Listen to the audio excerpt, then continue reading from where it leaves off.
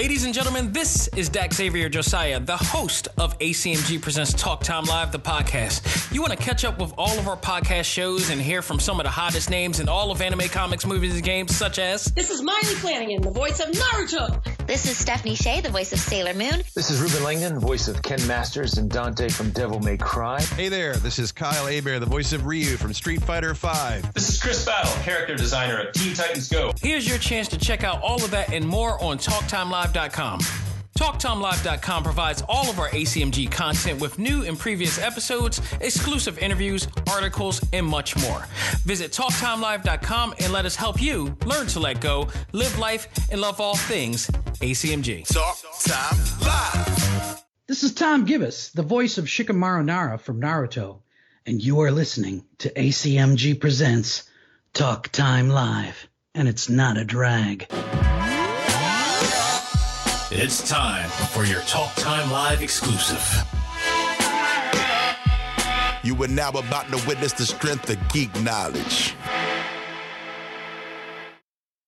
Ladies and gentlemen, my next guest is one of my favorite returning guests. She is the voice of many of your favorite characters on anime and animated series, most notably for her role as Boruto in Sailor Jupiter. She is Amanda Celine Miller, or Amanda C. Miller as I like to call her, and she is back because we are going to talk about what's going on in her world, but also we're going to talk about the upcoming game, Naruto Cross Boruto Ultimate Ninja Storm Connections, which is coming out on all platforms. I am so eagerly waiting to check this out, including the new story involving her character. So folks, please welcome back Amanda C. Miller. How you doing, Amanda? Hello, I'm doing great. How are you? Not too bad. It's great to have you back. First of all, I got to say this. Congratulations, I guess, is in order on behalf of you and all of the actors out there and the writers. I did it all myself. I like arm wrestled with the head of the Motion Picture Association. I was like, I knew it. I was sick of it. I was like, this strike's gone on for like several months now. Let me just roll up my sleeves and just handle this business. It had your name written all over it. No, but I mean, honestly, I followed this, passionately because I have always said, I actually had Jeffrey Thorne, he's a writer and he's written for a lot of TV shows, Ghost, Power season, Power Ghost, Book 2 Ghost. He was the showrunner for Avengers Black Panther's Quest as well, and he does a lot of comic books. So he was knee deep in this as well as on behalf of the WGA. And we were talking about this, and I'm like, really, this affects everybody. It's not just the writers. It's not just the actors. The same practices that is going on with these companies goes on in every industry. Like when he was telling me the stuff that he was going through and what they were doing on his side of things, it reminded me of stuff that I was going through with corporate. So like I was rooting for you guys to win because it's a big deal. If you guys win, it may actually influence other industries, hopefully, to look out for their people too, especially during these inflated times. I got to ask, what did you think of the results of the strike? Do you believe that you guys are getting everything that was asked for? Did you think there was something missing out? So I have to admit, I'm not super well versed on like what exactly we gained from it. I know that they were fighting about a couple key issues, and one of them was AI. Absolutely. I have like not even a hate relationship. I understand why people are upset about it. Yeah. I think it's really freaking cool, the potential of what we can do with it, but I agree. They're afraid. I agree. Absolutely agree. So I think as far as the union went, I think that they did a good job protecting us from that, because they were like trying to be like, we want to be able to use your likeness. If we cast you, we get to scan your image into a database, and then they could just sell it to third parties or whatever they wanted to do. Even after you pass and stuff like that. Like, I could understand if it's like, I'm like, if I was, let's say a superhero or like a character that's like in a big franchise, it's kind of riding on me, and I love the character and I die in a car accident or something like that, I would be like, yeah, I would love to like live on. That'd be so cool. But like, I don't know why they couldn't just say, hey, if you sign off on it, we can use you. Or if your family signs off on it. But they were saying like, we should be able to do it without your estate's approval. How about that though? The audacity. Yeah, I mean, it honestly really is. I mean, it's like when you think about it, it's like, are you? And not only that, I was already told that they were already scanning people, unbeknownst to them, Yeah, well, I heard that somebody, I'm not going to say who, but there's a big producer in Atlanta who was like, "Hey man," like he'd go around to the actors and be like, "Hey, like so good to have you here. Thanks so much for being on the project." And they were all so starstruck because of who he was that he'd be like, "Hey, could you just sign this thing and like, we'll give you $150, $200, and like you'll be in our database, and we'd love to use you in our like other projects and stuff. Like it'd be cool to just have your character like live in this universe." And they would just be so flattered that they'd be like, "Oh yeah, like I'll do it." Not thinking about the residuals or no, nothing like that. So it's and then apparently they were selling the images and likenesses and stuff to third parties for $200. Like your likeness is going to be all over, and you have no control. You could be an extra in a porno. I don't know. Exactly. It's like, come on. But not only that, it dates back to video games too. I mean, I know that's the subject that's going to be coming up pretty soon as well. Like it's over for the actors and the writers, but the video game industry may be getting ready for something as well. But there was a situation way back, I would say for sports games and wrestling games, where they were contractually obligated to sign a contract that says we are going to take your likeness and we're going to be able to use it over and over again, no matter what. And this was before everybody figured out, like, wait, that shouldn't happen. And now you got these WWE games that are coming out, like, no matter they have people from past, present, and future on air. Because that's the problem. Like that's why I appreciate a union being proactive. Yes. Because when they're playing catch up, it's too late. Like, yes. If there's no language in place to protect people, then they're like, oh well, we've already done it. So I think that was the problem with residuals, was that like for streaming services, they've kind of worked some in place. Like I know now I get some residuals from like my Netflix shows and whatnot, but like I have friends who are on like Carmen Sandiego and they don't get any residuals. So it doesn't matter if people like the show, doesn't matter how many people watch it, they don't get anything. They just got paid the session fee and then the show takes off without them. So because we didn't understand that streaming and web stuff was going to be basically the new TV. So the contracts didn't reflect that. So they didn't put in protections to be like, hey, on TV, if you're on a NBC show or whatever, like, if you're on TV during I guess they have commercial breaks. So the commercials on TV would pay for it. That's so for streaming, they're like, well, we don't have commercials, so we don't need to pay residuals. We don't need to pay the actors as much. We're not making as much. And then they realize, oh no, they are making a lot. So now, I mean, stuff like that. And again, because streaming networks has been out for quite some time, it was eerie. It was a hard thing to figure out. And I'm glad that they finally put two and two together on it. One of the things that I actually enjoyed about some of the things that are agreed upon was the diversity, authenticity, I guess, where like for certain aspects of filming, when it comes to wigs and everything. And I'm not saying it in direct detail, but it's like you have to be correct in terms of, transgender or, ethnicity or whatnot. Like if you're wearing a wig, like the first thing I was thinking about was like Shamar Moore and Tyler Perry's Diary of a Mad Black Woman when he wore the cornrows. Just look awful. So what you're saying with we have to basically play what we are, or you're saying like if you're bald you can't wear a wig, or like what's the Let me see if I could go back on my notes here, because I put it all on my notes and it was quite insightful to say the least. Let me see if I can go here. Substantials, residuals, the contract brought up. Yeah, here it is. The contract also brought about, this is coming from Deadline. The contract also brought about the importance gained for hair and makeup equity, the sharing of aggregate diversity statistics, which eliminates inappropriate wigging and paint downs, gender neutral language, access gender affirming care, and translation services. Wait, so what was so basically they're saying, what's the wig thing? I still don't understand. I was thinking too, like inappropriate wigging. I'm like, me personally, I've seen some movies where like certain people wear certain type of wigs. Like I said, there was a meme or a post where somebody posted all of the really crappy wigs that black men had to wear that looked awful. Like it looked obviously that it wasn't their hair at all. I could be wrong, but that's what the first thing that came to my mind. That's hilarious if it's literally just enough of these bad wigs, because then I agree. Because I've seen like, I don't know, like in Mean Girls, where like there's a couple moments in like movies where I'm just like, that's like, you can see like the lace front wig. So I'm like, maybe no more of these shitty wigs. Like we've gotta, because I don't know if it's what I think it is, where basically they're like, oh, if you need a wig to play a character, then you can't play that character. But I'm like, I wear straight hair wigs sometimes for auditions. Right. So I wear, I wear like looser curls. I have all different kinds of things to like make it different because I'm ethnically ambiguous. So right. I guess, are you saying that maybe they're basically putting things in place where you have to play what you actually are? Because I actually maybe that, or maybe just that you have to. It has to look authentic at least.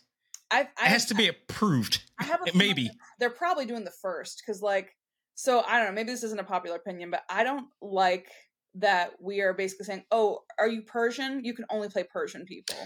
I agree with that. Or there's a part. I think it's appropriate in some cases. I also think it's inappropriate in other places. Mm-hmm.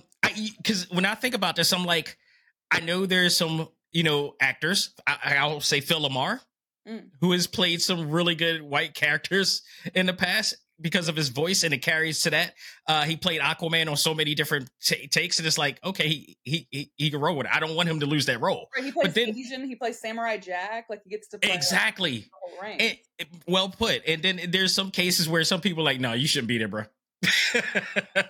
And I understand that. I do think representation matters in a way where, like, okay, cool. If there's an Asian character and their Asianness or whatever plays into the character, yeah, sure. Have somebody who actually speaks that language. Have somebody who actually understands that culture. That's fine.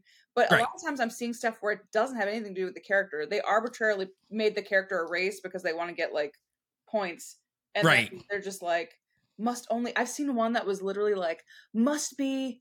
Character is part Swedish, part Middle Eastern. So please send actors who are either Swedish and or Middle Eastern. And I'm like, does the character? And then they end up casting somebody from the UK. It's like, if it's relevant, if they have a skill they need to do, that's fine. But it's also another thing that I think is interesting is like when they assume that because you are that ethnicity or whatever, that you also embody certain things of that culture. So like they're like, they're like, I have plenty of Latino friends who are like, I don't speak Spanish. And people cast them being like, oh, do the thing. And so it's just interesting. But yeah, I as an ethnically ambiguous person who no longer can audition for all the things I look like, I'm not a fan of the whole, you have to actually only play this thing. I'm like, I didn't get into acting to just play. And that is. A white biracial person. That is the part about that. I think that's the part that is missing from the art of acting, in my opinion. I mean, who were me to say this, but acting was about portraying, and it's the art of convincing people to be immersed in the character because of their performance. It's not meant to be always a malicious type of thing or an offensive type of thing. If you could play the role and you play it with the respect that is needed, then I think it should be okay. If like there was a time when we would go to different countries and we would go by the customs of what they we respect their customs, and we would go by their cultural ways. But now, in a lot of ways, people are just outing you because you're misappropriating the culture. Yeah, I think they don't even know if you were born in that culture. By the way, it also started with good intentions, because back in the day it was very common for people to be like, oh yeah, I created rock and roll, or I created this and that, even though like, I don't know, there's like Chuck Berry, or like, like there were people, there were like a lot of times in this country it was like black artists or black hairstyles or whatever were, they created something, and then a white actor or a white performer or white whatever. I literally just had this conversation about the term woke. I literally just had this conversation. Like, it's so commercialized and politicized now, but like that's a word that we used to use to let us know, to be alert on what's going on against us. It just meant stay vigilant. And then of course, once it became mainstream, it's like mom and dad discovered it and it became not cool anymore. And they also in a bag of Lay's potato chips woke. Like that's how commercialized it is now. It's like, it's so crazy. It's that's always the joke. Like whenever they have the holidays for like different things come around, they're like, for African American History Month, buy some, buy Doritos because we care. It's like, you care about our money. Like you're like, for, like Pride Month, they're all like, we suddenly care because gay money, straight money. We're celebrating the 50th anniversary of hip hop with a new Big Mac. Yep, with McRib. But it's definitely it's funny. So like I understand that cultural appropriation started there, where it's like, like, let's acknowledge the person who started it. To me though, I feel like I don't like that it's become a thing of you can't share in this culture, you can't appreciate it, you can't even look at it, versus if you acknowledge where it came from. Like Bruno Mars is what, Filipino or something? Yeah. But people, to my knowledge, I think they've tried to come from because he's like he steals from black artists. He's like he's never hidden who his inspirations were. No, and I respect him for it. Most likely, I respect the Beastie Boys. People will forget that. People forget Third Base. People forget Eminem, of course. I mean, like there are other people. Like we can cross each other's paths as long as we respect the path. Right. We acknowledge where it came from. We don't say I created this thing. We're right. Like, all right, cool. Like I grew up listening to Michael Jackson, or whatever your inspiration was for like your singing. And it's okay. It's okay. New generation. Like. Calm it down. And so that's why when you were saying like, we used to be able to share cultures. We used to be able to like, if you go to Tokyo, you could participate. No, not Tokyo, but like maybe like in Japan, in like the countryside, you could go to a tea house and you could dress by a kimono and you could post a picture of it. And it wasn't like, oh, you're stealing their culture. It's like, no, I'm here and I'm participating in it. No, what it does is make you well-rounded. It makes you more aware. It makes you respectful because you're able to be a part of this experience and you grow from it. But we're so in a bubble right now. It's just, it's sad. It's always from good intentions. So the thing is, I understand why they're like, and even I don't disagree that we should try to in Hollywood cast certain roles for people who actually are that thing, because they have so few opportunities. I understand that. Like I don't want to bring the Snow White movie has enough like stuff around it. But, Peter Dinklage was like, don't cast the dwarves as little people because I guess it's offensive. I don't really know, but like, and then a bunch of little people actors who are less famous than him. I'm like, hey, bro, like you got your bag. Like, let us get ours. Like, no, exactly. Cast us. So that because they had cast a bunch of different sized people to play the dwarves, to appease Peter Dinklage, and then people were like, "Oh, you didn't cast actual dwarves." So then I guess they're redoing it, and now they're doing CGI dwarves. I saw that. To no one except I guess voice actors, but probably not little people. So, God bless this generation in life. Yeah, but what a time to be alive. Exactly. Speaking of generations, yes, we got to talk about. Look at that segue. We got to talk about. It's back on topic. I'm like going off on like social commentary. So. I'm all for it. It's great talk here. But in terms of generations, we got to talk about your character Boruto, as he will appear on the new upcoming game Naruto Cross Boruto Ultimate Ninja Storm Connections, which is out on November 17th on a Friday, and. I've been a big fan of the Ultimate Ninja Storm series. I don't know how much of a gamer you are.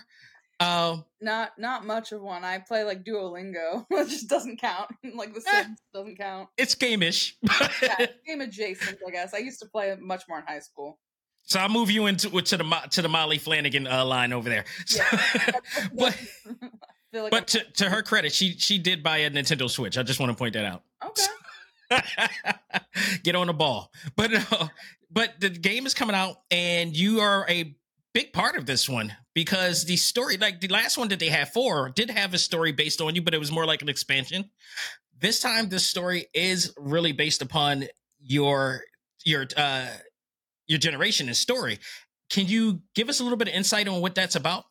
I don't know how much I'm allowed to say, because a synopsis at best or whatever, like paraphrase it. I don't, because usually they just say don't say anything until the game comes out. All right, then let me ask you this: how excited are you? I'm very excited. The game we've been working. I mean, I'm probably not gonna play it. I don't even know what console it's coming out on, but all of them actually. Okay. Does it come out for the Sega Genesis? Because that's what I have. I wish, in respect to you on that one, I'm a huge Genesis fan. It's one of my all-time favorite consoles.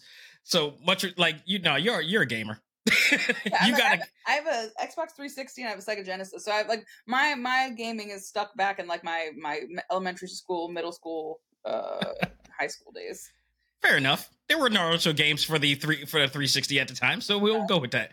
But no, this one I would say at least you need to check this out, because what they usually do with these games is amazing in the sense that they recreate some of the biggest moments of the Naruto and Boruto sagas. Okay. And the animation is just absolutely spectacular. It almost looks Disney-like. Like, I mean, you see the animation from the show, but they take because it's 3D, frame by frame and 60 frames per second and everything just moves faster and smoother. And when they do these cut scenes that you are familiar with, it looks awesome. I mean, it is an incredible experience. And this is why they have 5 games, actually 6 games since the original. So is 60 frames per second, isn't that like what they film like sports events in? Pretty much. So it's like very like fast. It's very fast paced. Okay. Yeah, it's 30 frames per second in 60. 60. 30 is nothing to smile about either. 30 is cool. I'm usually cool with 30. There's a bunch of really stuck up game enthusiasts out there that love the the resolutions and all the stuff. But 60 frames is it's really fast paced. Like you probably need to, if you get dizzy easily, you probably should go with 60 frames per second. No, I'm excited about it because we were working on it for a couple of years. Like it was actually like we recorded like I can't remember what it was. I think it was like 17,000 lines or something like that. Like for per person, or just you, or just I don't remember. I know the director told me, he's like, we did this many lines. I don't know if he meant like just me or the whole game, but I know we thought it was done. And that was like 2 years ago. And then like in the past year, they're like, hey, we're doing some tweaks to the game. And they were like, here's 30,000 more lines. I think it was total. I think it was everybody. Wow. So then it's essentially like recording a new game. So there's a lot of content. And I believe it's stacked on top of what we already did. And some things tweaked. But for the most part, I think it's expanded it even more. So I imagine it's going to be a very in-depth world, in-depth story, and different options and whatnot. Well, a lot of it is going to reprise some of the most memorable scenes from both Naruto and Boruto. Did you have to redo? You said you had to redo lines for those two. Yes, I mean it's been a while, but like there was definitely parts where it's like you're watching a flashback of something that was in the movie or in the show or something like that. I remember I don't know how much I'm supposed to say. Does the trailer tell you a little bit about the story? Is there like a... Yes, it really does in a sense, but not entirely. It's not to really bring a little bit. It doesn't elaborate as much, but it gives you enough to say like, Boruto has a new threat going on, and it's Naruto's going to be involved with it to that extent. But the trailer is about like 2 minutes long, so it gives you a little bit of something to jump at the bits with. Well, kind of to cover what we were talking about earlier a little bit. I remember there's like kind of like AI or VR, so like that's kind of a timely thing that they worked into the story. So that'll be interesting, I think, for most people. There's a lot of stories like that happening in all sorts of different facets. Like there's the AI story element is really coming in, making AI the villain of this whole thing. Yeah, it's really interesting. Even though the Matrix already really made that happen, right. Here's the thing with AI: it's like, yes, some of it's very good.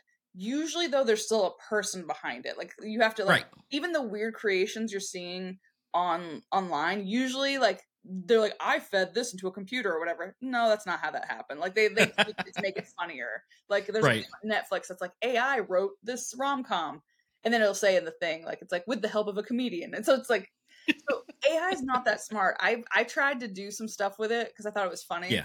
And I'm like, oh yeah, this is bad. It had like it became self-aware and then had a breakdown. It was like a whole thing. So I don't think AI is ever gonna. Well, I'm knock on wood. I don't think it's ever gonna replace artists fully. Oh, please let that be the famous last words of Amanda before we go into it. Before Skynet takes over. Exactly.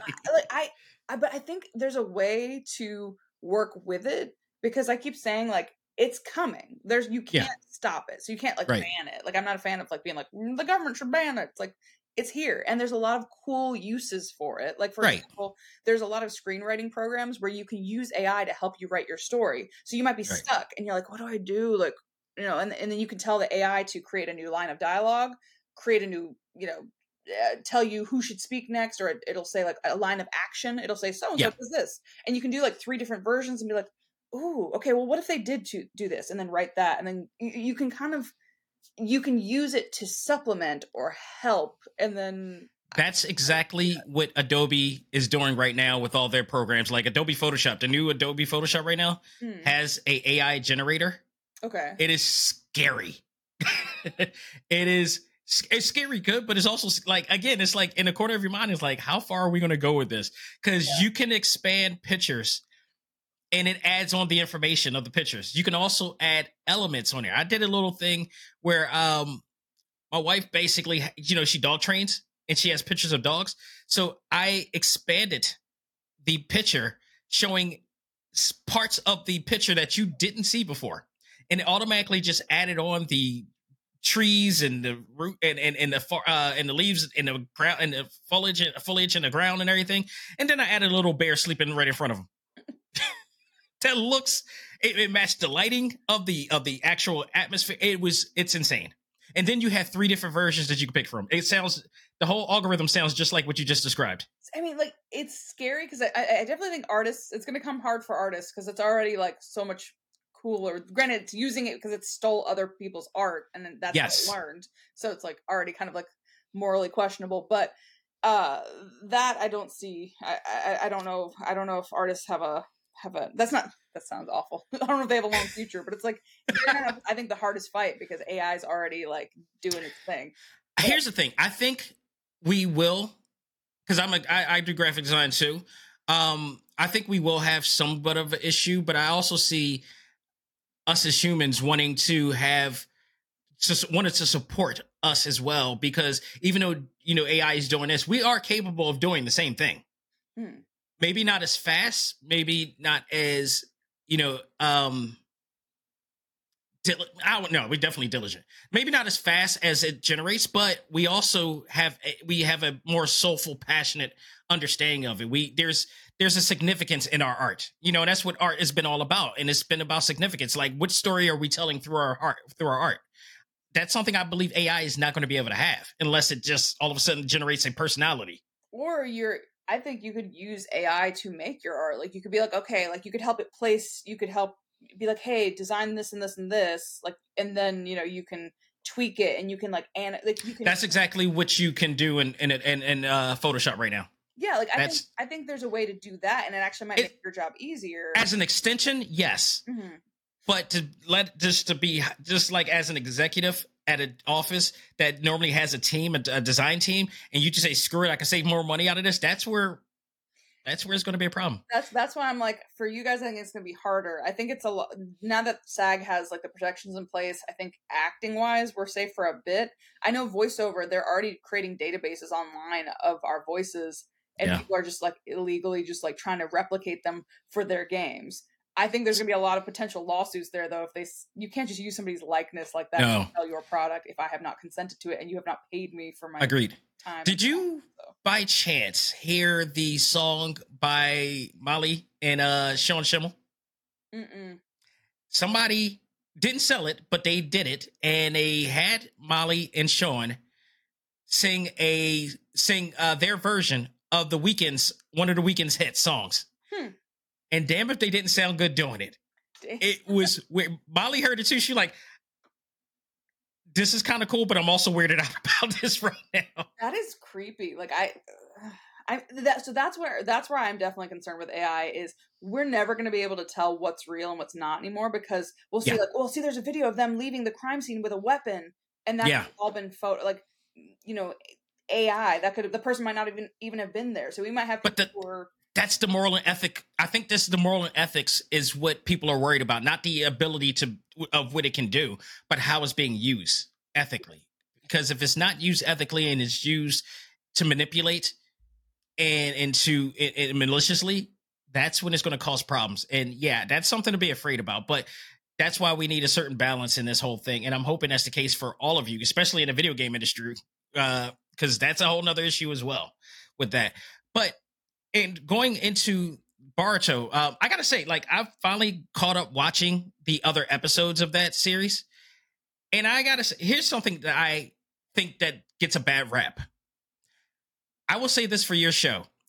I actually enjoyed, and I hate to say actually as a form of defense, but I'll say it, I enjoyed the actual filler episodes. And I think because I looked at it and took it in as a different type of way. And I think, do you honestly, the big deal about filler episodes with anime and anime fans and everything. Do you think filler episodes get a bad rap at times?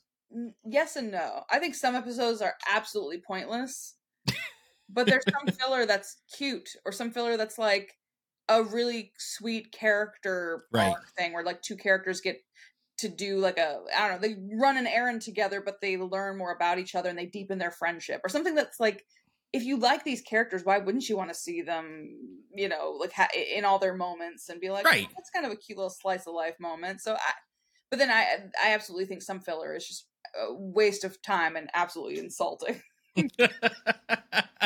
Without even saying it, have you been a part of a filler that you were like, why is this happening? Oh yeah, like there'd be times where I'm recording, I'm like, really? This whole episode's about a boat, or like, whatever. Like, I'm just like that. I thought we were gonna do this or that. It's like, or it's especially because it'll usually be after a really interesting arc where you're like, there's a lot of action and all that, and then like, the start of the new arc is like, cool, we're on a boat or we're delivering mail, and I'm just like, you can't just like go back to normal. You got to keep it like at that high. So yeah, it's for art.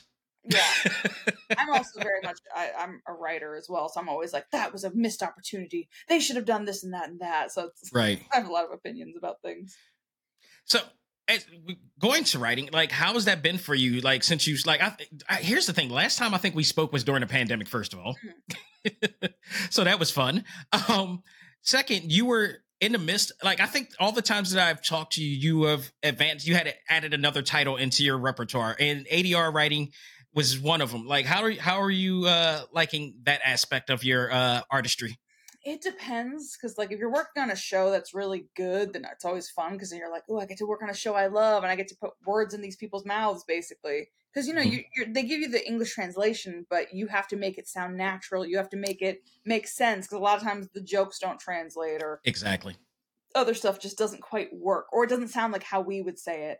So some shows are really fun where you get a chance to kind of not make it your own, but like they'll say, hey, can you make it funny? So it's like you get to kind of be like, how do I say essentially this, but in a way that's funny to an American audience or whatever. So you kind of get to be like more creative. And then other shows, they're like, don't change anything, but make it match, but don't change a single word. And you're like, how do I make it match? So.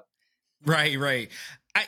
But that's the one thing that I respect about this generation of anime production is that, like, I grew up in the 80s with,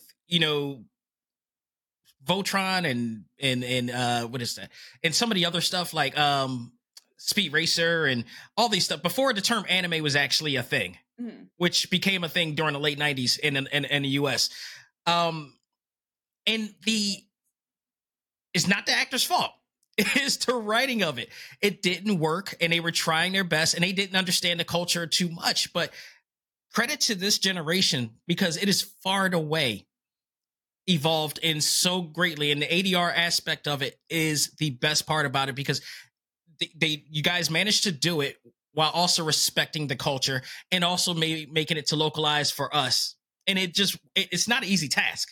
No, because you're never gonna make everybody happy, but it's also like, do you want it to sync, or do you want like Speed Racer dubbing? If you want it to sync, we got to change some words around, because English and Japanese are very different languages, and exactly it's gonna be shorter, or this pause is in a weird spot, and we have to make it pause in a natural place for an English speaker, you know, or there's a lot of things like that, and I think dubbing it's bizarre to me that people are still having arguments about dubs versus subs, because I'm like, it's ridiculous. Dubs have gotten so much better, and also here's the pretentious part that I believe, and I've actually had somebody on my show from Japan once, and she's bilingual. She knows she's fluent in Japanese as well as English. She herself has said that she's enjoyed a lot of the English dub better than some of the Japanese dub. And it brought me to, the reason why I brought her in is because the misconception that people have, I call them the anime uppity community. Basically, those are people who claim that they love the subs more than the dubs, but they don't know a lick of Japanese, not elementary, not advanced, nothing. What they know is reading. And like if you took those subtitles away, you wouldn't even know what is considered a good performance or a bad performance. That's my thing. Is I'm like, you're not Japanese. You don't know like if that's a good actor or not. You think you're good, but they might be Japanese people might watch it and be like, this I don't know. They might be like, I'm there with you. They're like, this guy like is like the cheesiest. Like he might be like, haha, I am acting, you know, like. But here we're like, gosh, they're so brilliant. It's like exactly. I've heard it burns me. It pisses me off every single time I hear this online. I've heard people. I mean, I don't know if this is true or not, but I know somebody who said that they were like, oh, in Japan, they sometimes will watch the English dub because they like the performance more because it tends to be more natural.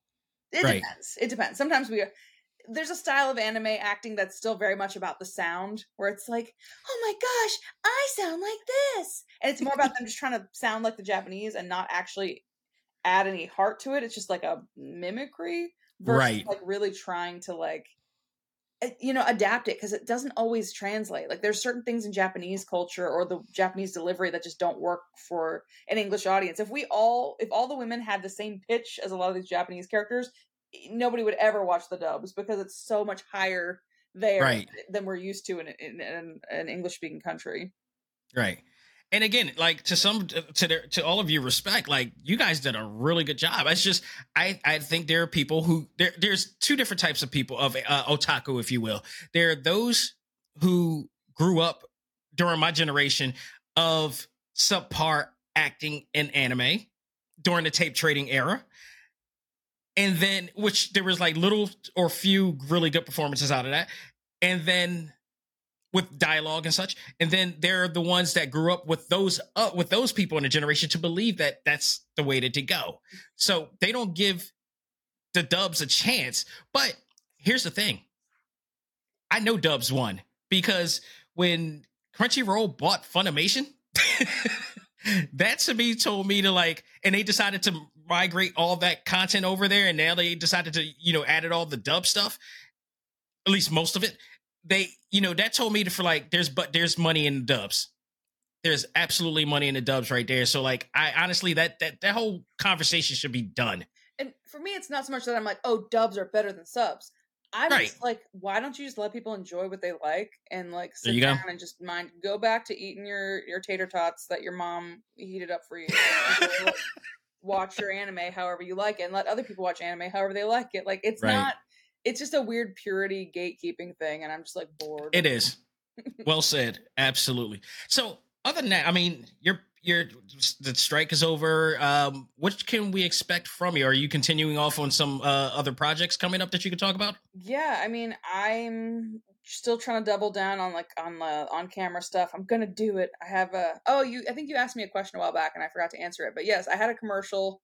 I think you asked me a question and I was like, I forgot.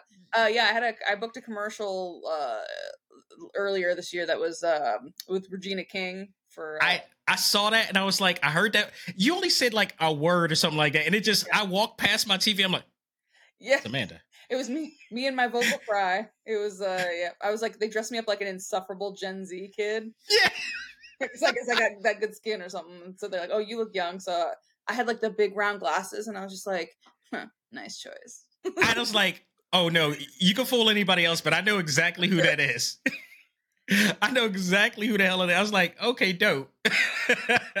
I mean, the thing is, I didn't hate the look. It was actually very interesting, but I definitely looked like somebody who would be like, actually, like all the time, like just be the most lame person at a party. But you're at a record store, so you couldn't do that. Yeah. Well, I'm at a record store, I'd probably be like, you're going to get that album. As a person who used to work at Tower Records, yeah, that happens. Yeah, like that would be exactly who I played. But yeah, I'm going to try and do some more like on camera stuff. I'm going to I keep saying this. I'm like, I've been writing stuff forever. I just haven't like finished any of it. I'll start writing like 30 pages of a screenplay, a pilot, but then never go back, never revise it. Like I just have a bunch of like half-baked ideas, but I have a lot of exciting things that when I win the lottery and have all the time and don't have to work day jobs, I will. You gonna be like, wow, she's a prolific TV and film writer. I knew her when. I already say that now. That's a weird thing to say. I haven't finished anything, but all right. Yeah. Look, I know people who claim that they want to be, haven't done it, too tired to want to do it, and I see you doing it all the time. I see you aspiring. I always see you adding onto it. You have the passion for it, and I always appreciate that deeply. Like, honestly, you having you on this show all the time, and I get to listen and learn from your experiences. It's inspiring. So don't take it lightly. But definitely, I do appreciate you coming on the show and, talking about your life, what's going on in your world. You are touring. How's it feel back going out of and into touring to cons and everything now? Because, I mean, like I said, last time we talked was the pandemic and, we were all itching to get outside at the time. So how's it feel to be back on tour? It's very nice because I think everybody is equally like excited to be back out. So I feel like con attendance has been up. Like people are just excited to like, I feel like more people were coming to cons than were before. Absolutely. So a lot of people, it's their first time. So I guess they were like, maybe because they couldn't go out during the pandemic. Yeah. They were like, man, all I want to do when I get out is finally go to a con. So I get a lot of people at my table who are like, this is my first con ever. I finally decided to just come to one. So it's kind of cool. And they get to see you. Have you had any like significant fans that have ever come by your way so far? Something that just really stuck out? Oh yeah, I mean, I wish I could remember like specific ones, but people will come up and they'll tell me how this show impacted them, or they'll say like, "Oh, I watched this show with my sibling, and they're no longer with me, but whenever I watch the show, I feel close to them." Or I love the ones that are like multi-generational, and they watch their kids. They watch it with their kids, and then they both cosplay as characters from the show. Like, I think that's a very cute family bonding activity. Yeah. So I mean, it's awesome. I for one am glad. I need you back in Philly. I knew you came to my city one time this year that I couldn't catch. Is there any plans of you coming back anytime soon?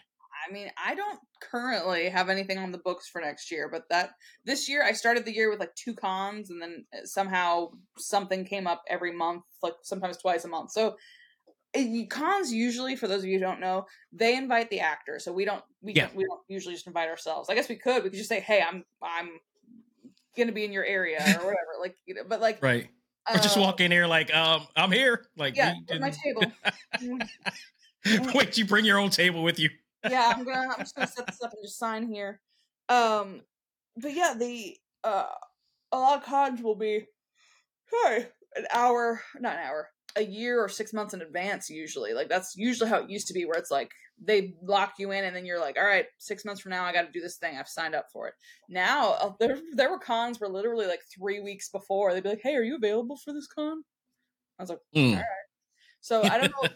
I don't know if that's a post-pandemic thing or if it's just cons that are talking to me. Like maybe I'm just the last resort, so they're like, oh shoot, no. Or if it's just like in general, maybe a lot of cons are just scrambling more, and they're like, "Oh shoot, we have to invite the guests." So who knows? I have nothing now, but maybe next year.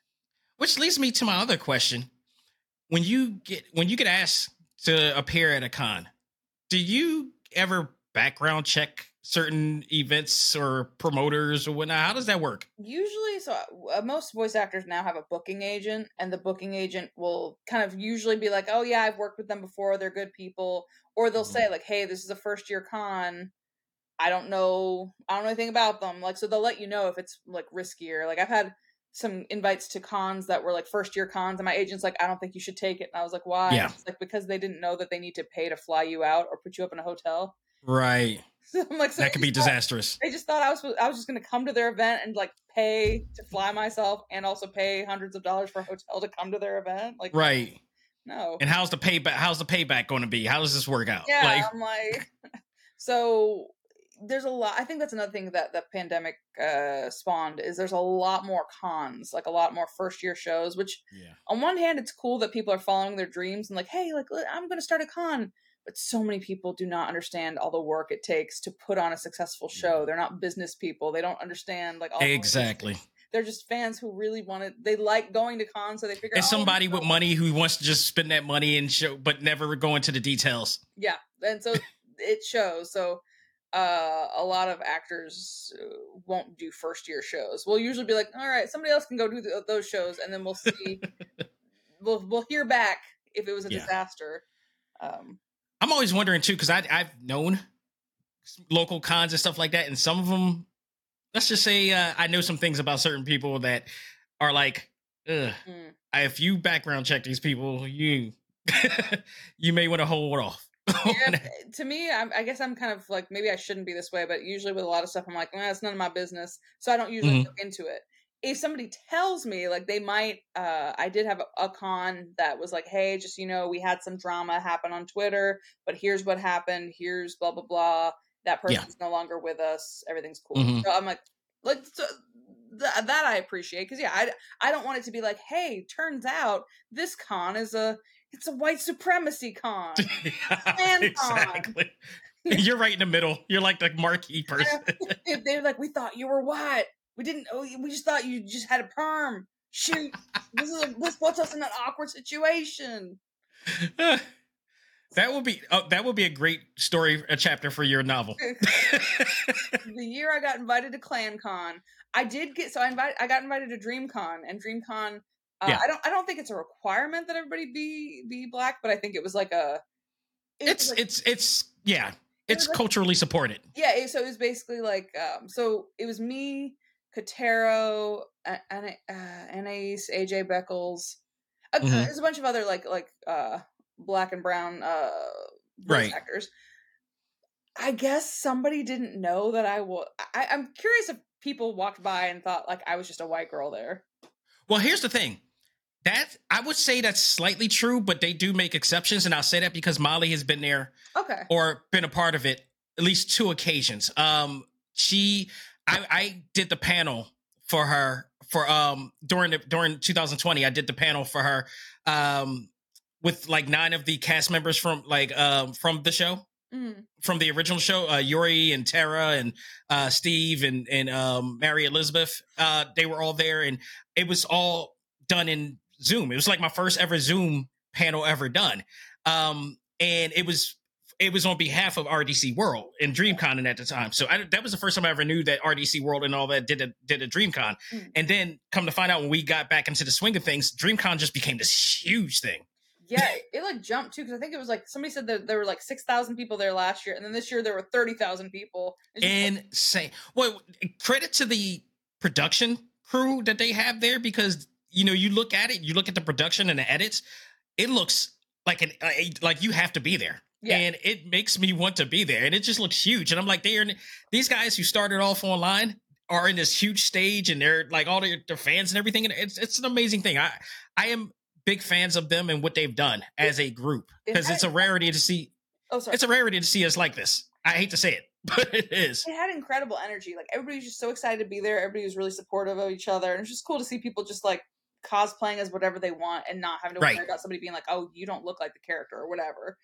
Exactly. I will say though, I still don't know what she said. My boyfriend and I disagree on what she said. Mm-hmm. But she came up, this white lady came up with her son, and she's like, oh, it was so great to see you up there representing, it's nice to see like different actual diversity up there. And I was thinking like, oh, like she means like, oh, because we're all like actors of color or whatever. And then she's like, because, but then she clarified, she's like, and not just black. And I was like, is this lady saying like, hey, thanks for representing the white folk? Here's the part. Where was the part of that sentence that really just red flagged you? Because I could hear it the minute you said that. There was a half of that sentence that was like, where is this going? I forgot the most important part. She said, it's good to see you up there, like all the colors. My boyfriend heard her say the colors. Colored. Like, the colored. And I was like, I don't know. Maybe he was right. Maybe I'm right. But either way, it was still just like, she was saying, she's like, oh, not just one type of person. You and your pasty ass self were up there too. And she's like, when you spoke, I could see people, but their face lit up because they felt seen. I'm like, I mean, unless she was saying like for like mixed folk or something, but I'm like, I know I'm light. Come on now, though. I got invited to DreamCon. I'm invited to the cookout. This is one of those situations you just say, bless her heart. Yeah, I was just like, okay, yeah, thank you so much for coming. And then afterwards, we're like, did you hear what I think she said? Of all the Archie Bunker crap that you ever... It's weird. She was very nice, and she's like, "Oh yeah, I'm friends with so and so," and it was like, I guess somebody who oh god, it's almost getting to that I got black friends type of thing. It was literally that. She's like, so I don't know if she maybe saw my face or something, or she's like, "Oh yeah, I'm friends with so and so," and who's like involved with the con. He was black, and she's like, "I'll put in a good word for you." And I'm like, please don't. All she need to do is just give you potato salad over raisins at that point. It's just oh my goodness. Amanda, thank you so much for being back and being a part of the show. And I also got to really thank you before I let you plug out everything. Also got to thank you, really, honestly, because you and Kyle, and for those who don't know, Kyle Hebert, you both been on the show multiple times, but you guys have been so open about your lives and transparent about certain aspects of your life that it's actually inspired me, one of which was your mental health. Mm. And because you guys have been so open about it, I have actually looked at myself and my self-preservation. I have immediately started taking therapy as a result. And it's been like the best thing that I've ever done. One of the best things that I've ever done, mind you. But it was like, we're people of color. We got we go through our situations all the time. You know how it is. And it's like, we need that help. I clearly don't, because the world thinks I'm white, so I get my white privilege. I get invited to ClanCon, and they don't see a problem with it. They're like, "Oh, well, you get the stacks against you like us." So I guess you automatically, you're the latest beastie sister. But listening to you guys and being so open about it, it's like, yeah, I do a lot. I have a lot on my plate. There's a lot going on in my world. It's hard to be, a black man in this world sometime too. And just, an artist at that, and a freelancer. I need to invest in me. And I mostly give you and Kyle credit for that. So thank you dearly for that. Thank you so much for sharing that. Yeah. I don't think therapy is for everybody in the sense that, well, okay, I think therapy is for everybody. I think a lot of people have a bad experience with a therapist. Like, therapists are humans. They are just as messed up as the rest of us. So find a good one. Absolutely. But if you find a good one, I just think what they do is they help you unlock the power in yourself. The right one. The right one. I've had two. The second one is The Charm. Yeah. He's an anime fan. Okay. So he somehow tends to assimilate references of anime into something that matches with me. He's like, your anger basically is like having a Nine Tails emblem inside your belly. So you're trying to hold back from leashing the Nine Tails fox. I'm like, you know what? I love you and hate you at the same time. He's like, you got to follow your own ninja way. Don't forget. That's literally basically, I'm like, okay, you're the one. I think that's great though. Cause to me, you can't control the world. You can't control other people. What you gotta learn to work with it is yourself and how you feel about things. Like, I mean, it's hard, but you could say, okay, this could drive me nuts. This could piss me off, but like, I'm going to choose to not let this control me. Or I'm going to choose to have a different approach. Or I'm going to choose to not give this person that power. And I just think everybody, if we all understood that, we wouldn't have people being feeling helpless or feeling victimized. Like, it's like, they would be like, no, I'm in control. There'd be a lot less trolling. Yeah. And also, if there would be people trolling, then you'd be like, I don't care what you think. Who are you? Like, you would be able to not be batted about. Like, that's. I always say starve negativity and feed positivity. Yeah, that's all. It's easier said than done. I still, like, every time I get a mean comment, I'm just like, but then I get over it, and I'm like, who is this person? Why do I even care what they think? And it's probably some little kid here hiding behind a profile pic, like that's not them. Yeah. And I always think about that. Exactly. So, oh man, before we head off, plug away. Let everybody know what our listeners and viewers, where they can find you and what you got going on next. Yeah. So you can find me at Amanda C. Miller VO on all the social medias. Also, I've started teaching I haven't started my online classes yet. I'm still trying to figure out the curriculum because my classes are usually very physical, and it's like theater mixed with voiceover and like how to use your body and your voice and your face and all that stuff to create a character. That's awesome. Animation. I'm just trying to figure out how that would, work on like a little Zoom screen. So hopefully next time we come on, we talk about your syllabus, because I'm actually very interested in knowing. Oh, I'm sure. I'm sure. And also I'm looking to go back to school. I'm actually looking at the applications now. I mean, I probably am a little late, but for next fall, because I want to learn speech language pathology and linguistics so that I can use them in my teaching and be able to like help with accent reduction. I can help with people with their feminization or whatever. Like I can help people with their voice issues. Like I can actually be able to say, what's happening here is your soft palate needs to do this, and then this and this and this, but you have tension here, so just press here. Like I want to be able to be that specific and be able to awesome. Help people and do basically speech therapy for actors. And then also it'd be cool to have, if I get my master's, I could actually just be a speech language pathologist for my day job and actually have it be like something where I'm helping people, doing something that's interesting. And you're still working in the field, and still working in the field, and industry. Every day I'd be learning something from whoever my patients are. So I think, I don't know, that I just think that's something that's exciting. But yes, basically, stay tuned for classes. I'm gonna start offering them online soon. And yeah, if you're in the Atlanta area, go to my it's not on my website. Go to my social media, and I'll post whenever I have classes. Yeah, awesome. Amanda, thank you so very much. I wish you the best and everything that you do, and I look forward to talking with you again. And we'll talk more about what's going on in your world, because there's always something going on in your world. So, yes. Folks, I hope you enjoyed this very special, fun episode of Talk Time Live Exclusive. On behalf of myself and the one and only Amanda C. Miller, all I gotta say is learn to let go, live life, and love all things anime, comics, movies, and games. This is ACMG Presents Talk Time Live. We are out of here. Take care, and you guys have a good day, and get Naruto Cross Boruto Ultimate Ninja Connections coming out on the 17th.